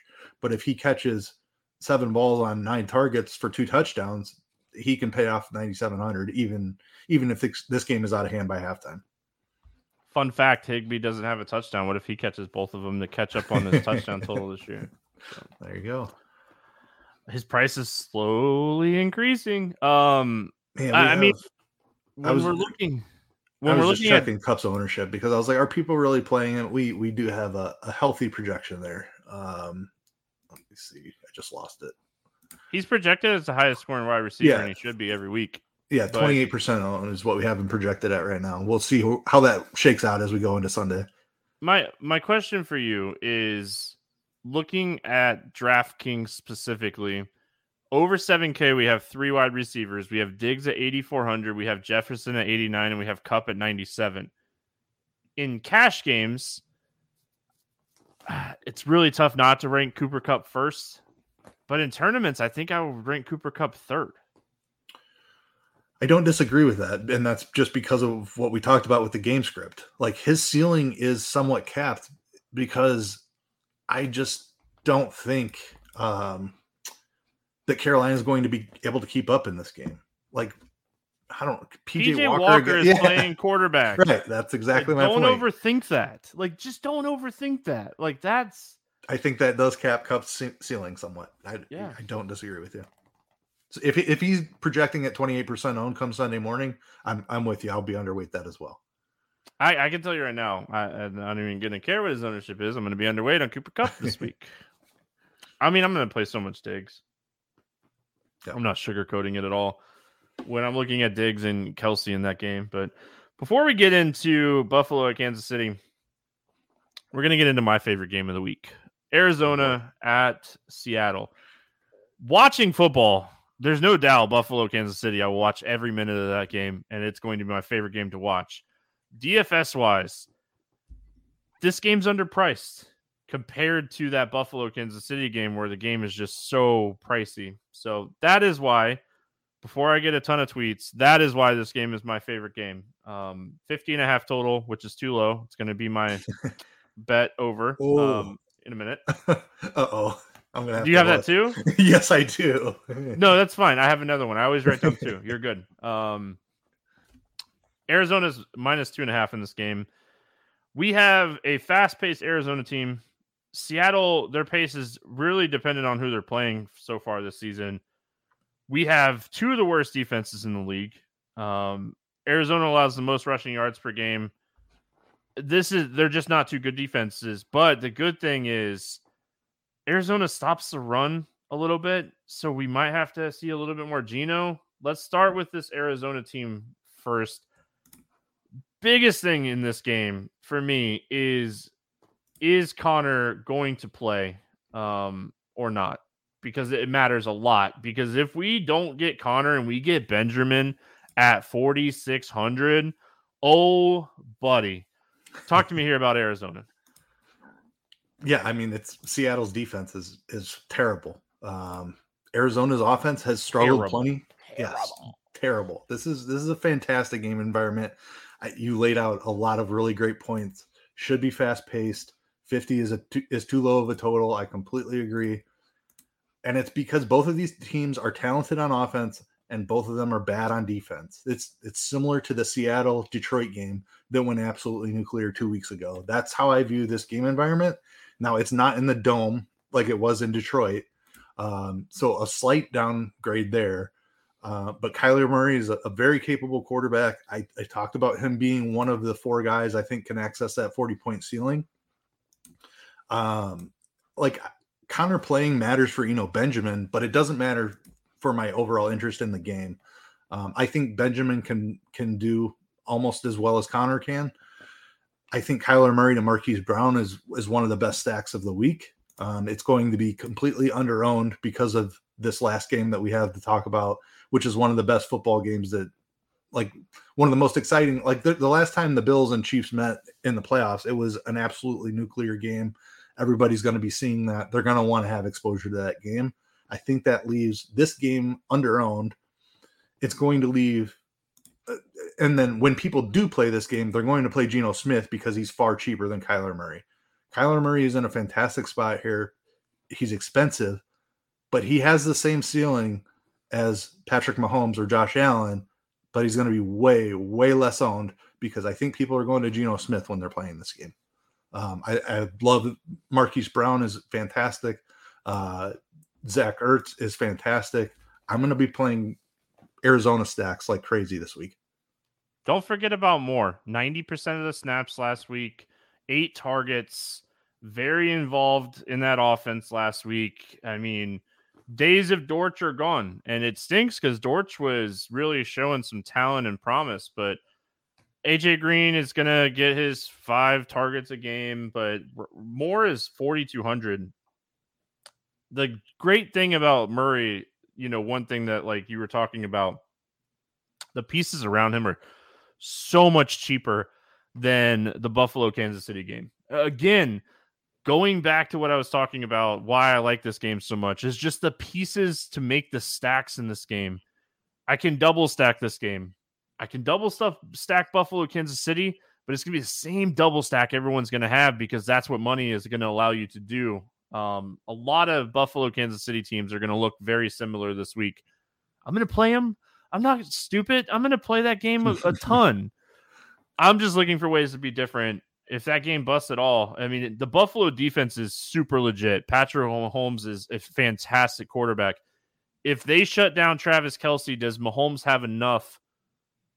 We'll talk about it in a minute. I mean, so I love the Arizona side of this game. Brown, Moore, Ertz, Murray. If Connor's out, Benjamin becomes probably my favorite point per dollar play on the entire slate. Seattle stinks. So they're really bad against the run. They're allowing 170 rushing yards per game. If Connor plays, I'll have some tournament exposure to him. I am super concerned about this injury. He's left 2 games now this year. He does not look healthy. I might play Benjamin even if Connor plays just to be different. I kind of hope that's what happens. Like Seattle is like their offense can put up points. Geno Smith, we haven't talked about him yet. This team is legit. Like this offense is really good. And Eno Benjamin has a role on this team even if Connor plays. So that's kind of what I'm hoping Connor plays, and then you still play some Eno. Saints defense is solid, right? Like this was a 32-39 game last weekend. Yep. Like, I mean, Geno Smith. A lot of people were talking about it. Like that test against New Orleans would tell us if Geno Smith is for real, and he absolutely passed the test, in my opinion. The dude is 5,700. He's 5,700. It makes no sense. Let's talk about Seattle. I'm probably going to end up playing Josh Allen in my main team. If I don't play Josh Allen in my main team, I'm going to have Geno Smith in my main team and play Diggs and Kelce in my main team and just hope that Geno can put up enough where the price savings gives me one extra player somewhere that makes a huge difference. Metcalf, Lockett, I'll be double stacking them. I'll be playing them separately. I might take some shots on Noah Fant this week. We know Arizona is one of the worst teams in the NFL for years now against tight ends. But the real question I have for you is, with no Penny and as good as the Arizona run defense has been this year, do we take some shots on Walker, who they were already using early in the year as a pass catching back a little bit? Or do we think like DJ Dallas gets more playing time this week in the passing game in a high, fast-paced type of game with a lot of scoring? I think DJ Dallas is involved, but Kenneth Walker is still one of the top values on the entire slate. I'd put him right there with Stevenson as the best running back value on the slate. Like this backfield should be his now. He was a really high draft pick, a very talented guy, super athletic. Kenneth Walker's a phenomenal play. Like 60% of the backfield, I think, is his floor. Like you said, he was seeing some targets early on in the year. Like, so yeah, Dallas is probably involved as the pass catching back, but they're not like completely adverse to throwing the ball to Walker. And he should have the vast majority of the rushing share. So yeah, Kenneth Walker at a lead back at 5,400. I don't care what the matchup is. He's too cheap. Yeah, I mean, they run the ball 38% of the time this year. So say Geno takes 8% of that. Walker gets 25 to 28% of the running. Like, so, I mean, that should equate to about 15 to 20 touches at 5,400. And even in a tough matchup, I have interest in him in this one. So love this game, man. Again, we're about to talk about the game of the week. No doubt about it. Everyone's talking about this game. It's going to be an absolute fantastic football game.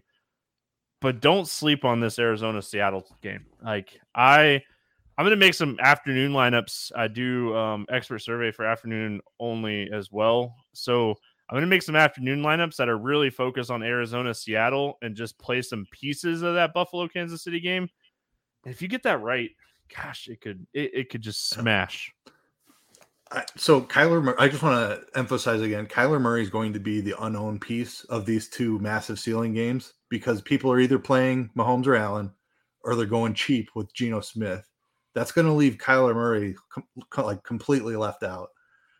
Yes, you need Murray to put up 30 plus points probably to match Allen or Mahomes, but he can do that, especially in a game environment like this. So I totally get the Geno stance. I love Geno. I think that what he's doing this year is real, and he's a good quarterback. He doesn't quite have the rushing upside that Kyler does. Paying up for Kyler, I think, is a very interesting way to play this game. I mean, I'm with you. Like, I'm going to be playing both of these guys. I'm just saying, like, if I'm not playing Allen on my main team, Geno is right there because of the price savings. I mean, Kyler Murray is throwing the ball the most in the NFL this year. He's averaging 43 pass attempts per game. I mean, that is all you need to know. This dude's had 29 red zone attempts. So that's 6 red zone attempts, give or take a few, a game. They throw the ball. They throw the ball a ton. I mean, that's what you need to know about Arizona here. They throw the ball a ton. Buffalo at Kansas City. 54 total in this game, and I think any total that you put on this game, it wasn't going to be enough. Buffalo minus 2.5 in this one. We're going to start with the Buffalo side of this game. I mean, McKenzie's banged up. We'll see if he's back. He did clear NFL concussion protocol and practice full on Wednesday. That tells me he plays. So, I mean, we'll see what that role looks like for him. I mean, it seemed like Gabe Davis, when Gabe Davis was healthy, he was the man, but it obviously adds a wrench. But don't let me talk. Josh Allen and Stephon Diggs. That's where we'll start here. Yeah, I mean, Josh Allen, we'll start just there alone. Like, what this guy is doing this year is absolutely ridiculous. You could argue that he is the best value on the slate at 8,200. He should probably be priced above 9K. That's not something that we've seen from DraftKings. Like, they just don't price quarterbacks that high. But we've never seen a ceiling like this. Like, Josh Allen is just scoring 30 plus points every single week. 8,200 is way too cheap for this guy. He's one of the best values on the slate, despite being the highest priced quarterback. Stephon Diggs is the very clear number one, massive target share, 8,400. This game environment's going to be insane. Even if one team jumps out to a big lead, like the other team is going to fiercely attempt to get back into this game. They both throw a ton. Like, it just has shootout written all over it. We all saw the playoff game a couple of years ago, or was it last year? Just went absolutely nuclear between these two of the best quarterbacks in the league. Like, yeah, I mean, there's just the recipe for everything that we want here. Just like Josh Allen at 8,200 is possibly the best value on the slate. Great spot. Great spot. I mean, there's nothing that I'm going to say that no one doesn't know. I mean, Singletary is interesting as, like, if you're going like Allen, Singletary, Diggs, and hoping that like Singletary gets a touchdown or two, and it's not like Gabe Davis or McKenzie or Knox or something. He is someone that's very involved in the passing game when they're in a close game. Like Miami, that game against Miami, he had 11 targets. So Singletary is really interesting as like a contrarian running back, but it's not like a contrarian running back pivot off of Allen for me. Like, it's it's like a third piece type of offense play for me. Yep. So how do you make your Bills stacks different? I mean, that's how you got to look at this game, because I mean, Davis is going to be popular. Diggs is going to be popular. McKenzie's going to be popular. I think Singletary as the second option instead of one of those other wide receivers, and just, you know, hoping the production comes through Allen, Singletary, Diggs. I love that call. And I mean, we've seen Singletary catch a screen pass and take it in from 15 yards out. Like, they're not like Allen is their goal line back, right? So like, he is. Singletary doesn't get many carries inside the 5, but if he catches a screen pass or something out of the backfield from 15 yards out, that's exactly what you're looking for. I don't stack my running backs with my quarterbacks very often, but I absolutely love that call this week. This isn't the same scenario, though. This team throws the ball 70+% time a game. They're the number one team. Like, Singletary in a close game is going to get wide receiver type targets. So it's not like the scenario of, I'm going to stack Aaron Rodgers with Aaron Jones. Right. Yep. Great points. I do think Dawson Knox being questionable is interesting to watch. Quentin Morris is 2,800, super athletic tight end, had 5 targets last week, very nearly found the end zone. I think he got stopped on like the 1 foot line. I think that's a way to do that. You can do Allen to Diggs and put Morris in there, or you can even do I think this game has enough. We saw it with the Seattle-Detroit game. I think you can go 4 deep on this one. You can go Allen, Singletary, Diggs, and Morris because Morris and Singletary are so cheap. Like, I could easily see there being enough offensive production in this game for the triple stack to hit. Don't play Tommy Sweeney if Knox is out. They use him more in like blocking scenarios. If Morris gets hurt on like the first play of the game and like Sweeney gets there, like that, whatever. Like, that's just not meant to be. But I'm with you on Quentin Morris. I like that call a lot. Kansas City side of this game. I mean, this is where it gets interesting, and I kind of already I'm going to play devil's advocate to this game being an absolute shootout for a second.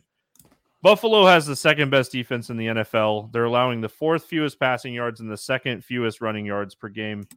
This defense is very good. Patrick Mahomes is very good.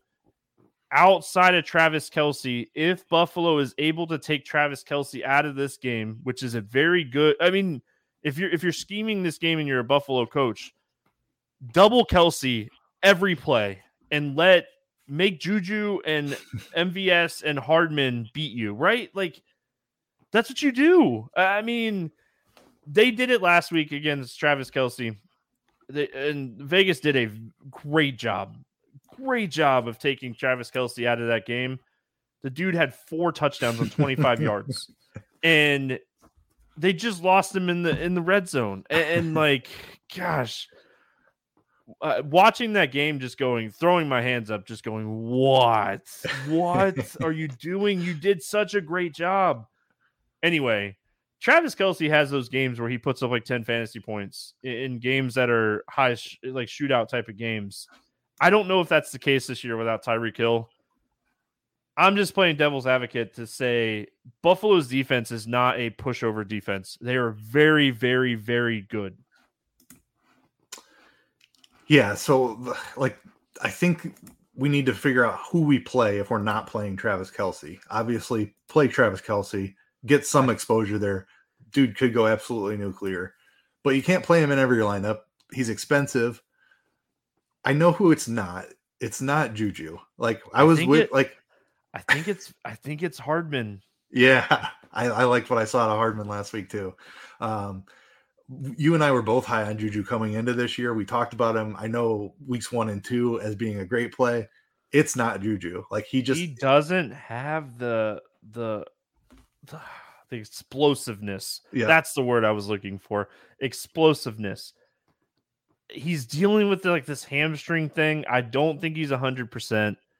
He doesn't have the explosiveness. And like, I got super excited week 1. I was like, yeah, I was right about this guy. Yeah. And he's going to, but he just doesn't have. MVS is the long play, like big play type of guy, but like, this dude has stone hands. Yeah, if you want the air yards, it's MVS. But he, like, throughout his entire career, like, I can't tell you how many times I had Rodgers stacked with him, and he just drops the 40-yard bomb that you play him for. He's wide open, has 5 yards of separation, streaking down the field, and it just clanks off his hands. Like, sure, he'll convert that every once in a while, but I think it's like MVS has the best role, I would say, outside of Kelce. But I don't trust the guy. I'll have to keep an eye on the ownership. If he's going to be a lower owned piece of this game, I'm fine taking the target. He has big upside. He has big playability, but he's too inconsistent. I would rather look elsewhere. So I'm kind of with you. I'm taking a long, hard look at Mecole Hardman. It's Wednesday. Well, we're into Thursday morning now. Over here on the East Coast for me anyway.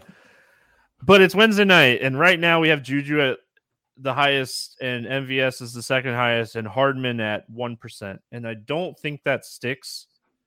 But if that's the trend we're going to see this week, I can tell you right now, I am going to play a lot of Hardman in this game. I think Kansas City's trails in this game. Yep, I agree with you. So where is it going to go? Yeah, I mean, Sky Moore is another guy you can take a look at too. He seems to be getting a little bit more involved. He's not out there a ton, but I mean, decent prospect. He's played about 21% of the snaps on the season. He was up to 32% last week, so he's getting a little bit more involved. I think it's Hardman. I think big play wise, it's MVS. Safe wise, it's probably Kelsey. Maybe it's Juju on a few teams. I mean, I'll end up playing him on a few teams. We're gonna all have those teams, right? We're all gonna have the Patrick Mahomes, Kelsey, one wide receiver type teams. Edwards-Helaire, he's not going to continue to score touchdowns at this rate that he is. I think Jarrett McKinnon is really interesting for tournaments this week. Pass catching back with limited pass catchers in this offense right now. He looked good. He looked way better than Edwards-Helaire in that Vegas game. What happened to Isaiah Pacheco is my concern. Like, he just didn't play last week. I don't understand. He played 22% of the snaps in week 4. He played 3% of the snaps last week. I mean, they dominated Tampa in that game, though. They're not dominating Buffalo in this game. Yeah, no, I agree. Like, McKinnon is a good play. I am Isaiah played a lot in week 1 when they beat Arizona up bad too. Yeah, he had 12 carries in that game. That's like the 2 games that he had a lot of carries and work, and that makes a ton of sense. That why get Edwards-Helaire or McKinnon hurt in a game where if you're gonna have 3 running backs active, use that third one in those games where you get up, especially if you're the Chiefs, who they don't have as many options right now. Yeah, makes sense. I like the McKinnon call. Listen, we're gonna play pieces of this game. We're gonna play some Edwards-Helaire in this game. I mean, you're going to play. Yep. You throw the stats out the window in this game, and you build teams with a ton of exposure to this game because it has that potential. But just again, don't sleep on Arizona-Seattle game. I know everyone's going to talk about this Buffalo-Kansas City game. We're a First Look podcast. Don't sleep on this Arizona-Seattle game. All right, let's play the morning grind game. Keith, you did great last week in this game. Your host, he did not. I think I went 3-7 last week. Pretty solid. I don't know that I did great, did I? I don't know. Let's see.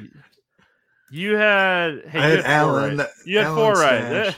CeeDee Lamb got his targets, but not his yards that I had for the bet. Yeah. Okay. We sucked last week. There you go. Yeah. I mean, I hit a couple, but yeah. Well, Damian Harris got injured, so I guess that one was I get a pass for that one. I think. I had Bridgewater, so do I get a pass? Yeah, sure. The fantasy sites did not give me a pass. Anyway. Fair enough. All right, let's play the morning grind game. Again, first look early in the week, so some of these questions are going to change. Give me your quarterback for 300 passing yards, and it cannot be Allen or Mahomes. Fair enough. Give me Tom Brady. I think we're seeing that pass rate come back up. Had 351 yards last week. Love the matchup against the Jets here. I like that one. I'm going to go Kyler Murray. Love it. I was like almost done with it before we started, but I wrote up his passing prop over for scores and odds. It's like 262. It's 261.5 on, I think, DraftKings at -115. I love that, by the way. There's a bonus one for you guys. Low-owned running back for a touchdown. So Jeff Wilson against Atlanta, crazy enough, I think is because he's 6,200. We've got Stevenson, we've got Walker, we've got Singletary, just on and on with the cheap running backs this week. Jeff Wilson is slightly more expensive than all of them. I think that like it's going to keep him under 10% this week. I love this spot for Jeff Wilson. Yeah, I hope that stays that way. I'm right there with you. I'm going Breece Hall. I mean, Love that. We are on the same page when it comes to these guys this week. I love the Wilson call. You're gonna like the Wilson call a lot, but I mean Hall seems way. I mean, he's someone that's probably going to get ownership throughout the week, but right now he seems way too low. There's so many guys from 5K to 6,300 that are like Stevenson's going to eat up a lot of ownership in that range. They can't all get owned. Yep. And Kamara is, I think he's way too cheap this week, so a lot of people are going to be looking at him ownership wise. And then Walker's really cheap. Like, yep. Yeah. So. Yeah, I mean, I don't think you're wrong. That's where that Cam Akers like gets really interesting as well. Yeah, love it. Quarterback, wide receiver stack for a touchdown. I'm going Kyler Murray, Hollywood Brown. I'm like you, was absolutely all over that game before we started talking about it. But I think this is if there's a game that can keep up with Kansas City Buffalo, it is Arizona Seattle. I like that. I'm going to go a little off the rails this week because that's what I do. Give me Trevor Lawrence to Christian Kirk for a touchdown this week. Oh, man. I tried that way too much last week. But Keith, it's DFS, dude. Yeah, got to go right back to it. Yep. Yeah, block that out. Give me a wide receiver that's going to have 8+ targets this week. Give me DK Metcalf. Oh, you took Lockett is the cheap guy everyone's going to play, but Metcalf is the guy that has the alpha role here. Lockett caught a couple of long touchdowns, but he was struggling before those long touchdowns. They're not going to, I mean, they're not going to be the best targets in the world. But give me Deontay Johnson for 8+ targets this week. Oh, yeah. They're going to be trailing in that game. Yep. Again, they're not going to be the best targets in the world, but Deontay Johnson for 8+ targets. Give me a tight end that scores a touchdown. I've got George Kittle. Love this matchup against Atlanta. I think San Francisco gets out to a lead. I think they want to get Kittle on the board. So it'll be Jeff Wilson late to close out the game, but Kittle scores the first touchdown. Yeah, I don't hate that call. I'm assuming that Cameron Brate is going to be back this week. He's who I wrote down. He practiced fully Wednesday with a concussion. I assume that, puts him in the position to be back from the concussion protocol this week. So give me Cam Brate for Tampa to score a touchdown this week. Defense, 10+ points. You crushed this last week, by the way. As much as you want to give yourself a hard time, you picked Miami last week in this question, and they sucked, but they scored 18 fantasy points. Shootout games, games that there are a ton of points, people often shy away from. And those defenses are always underowned. So I love. What was I looking at? They did not score. They got crushed. That's what I thought. Yeah. I did something completely different for some reason last week. Yeah, it was they scored 18. They give up 31. Yeah. Well, I must have been looking at the week. No, because the week. I looked at week 1 when I looked at it. I was like, guys, got to make a note to give Keith. I was like. I looked at it backwards. Sorry, Keith. Your pick last week sucked just as bad. Okay, that's what I thought. But I mean, right, to be fair, I think I took the 49ers. Yeah, I took the 49ers last week. And they put up 15, but it was ugly. So yeah, I love them again this week. That's not what I have written down here. I've got Tampa Bay. Just going against Pickett. I think they're going to be down. Pickett's going to be throwing far more than they want him to be. This Tampa Bay defense is really good. Yeah, I mean, as much as I love the San Francisco defense, I'm just worried that Atlanta's not going to throw the ball enough for them to really give us that 10+ point ceiling. So I'm going to go, and I don't even know if they're going to throw the ball enough, but give me the Rams against Carolina. I could see the Rams shutting this team out this week at home. So. All right, we added some betting picks as well. Favorite money line against the spread, either one of those picks this week. So I'm going to go with the Indianapolis Colts. I think they're going to get Jonathan Taylor back this week. The spread right now is only 1.5, so Indy -1.5 will be the pick. with Taylor back, I think this Jacksonville team overperformed a little bit early, and they're getting a little bit more respect than they deserve right now. And Indy's been underperforming so far this season. I like it. I am going to go Arizona money line. They are a dog in this game. You could take the 2.5 points, but I like Seattle. Sorry. Seattle money line. I wrote it backwards. Seattle money line plus 121. They are a 2.5 point dog in this game. You could take the 2.5 points, but I like the money line bet. I think Seattle beats Arizona outright in this game. So I love that call. Yep. Geno Smith, man, he's underrated. Legit, man. He's legit. He was on such a bad team to begin his career that I don't really think we ever really got to see him with weapons, and he's making the best of these guys around him. That's for sure. And he's surrounded by a ton of talent, so that doesn't hurt. Favorite over under bet this week? Yeah, it's Arizona Seattle over 50.5. Like, I feel like this should be at least 52.5. I would probably still be interested up to like 54. Just the great game environment, 2 talented offenses and 2 very bad defenses. Love this game environment. I'm going to go San Francisco, Atlanta under 44.5. This game opened at 43 and it got bet up a ton. I don't know why. I mean, nothing made sense to me when I was looking at this as a bet. So yeah, love that. San Francisco, totally a team that is content to just sit on the football and run it the whole second half of a game. Love that. Atlanta runs the ball so much too. I mean, much clock is going to be run off this game just in general that, I mean, there's going to be touchdowns scored in this game. Don't get me wrong, but 44.5 just seems really, really high. Fantasy or not fantasy, favorite player prop. We don't have a ton of them up yet this week. I hate that. Is there anything that you saw that was standing out to you, though? There is one that I love. The Rams are 10-point favorites at home, and I think people are very scared of the running back situation. I'm pretty confident Cam Akers is going to get some work in a game script that the Rams should be playing from ahead. I like him to get a bunch of carries in this one. His rushing prop is sitting at 41.5 yards right now.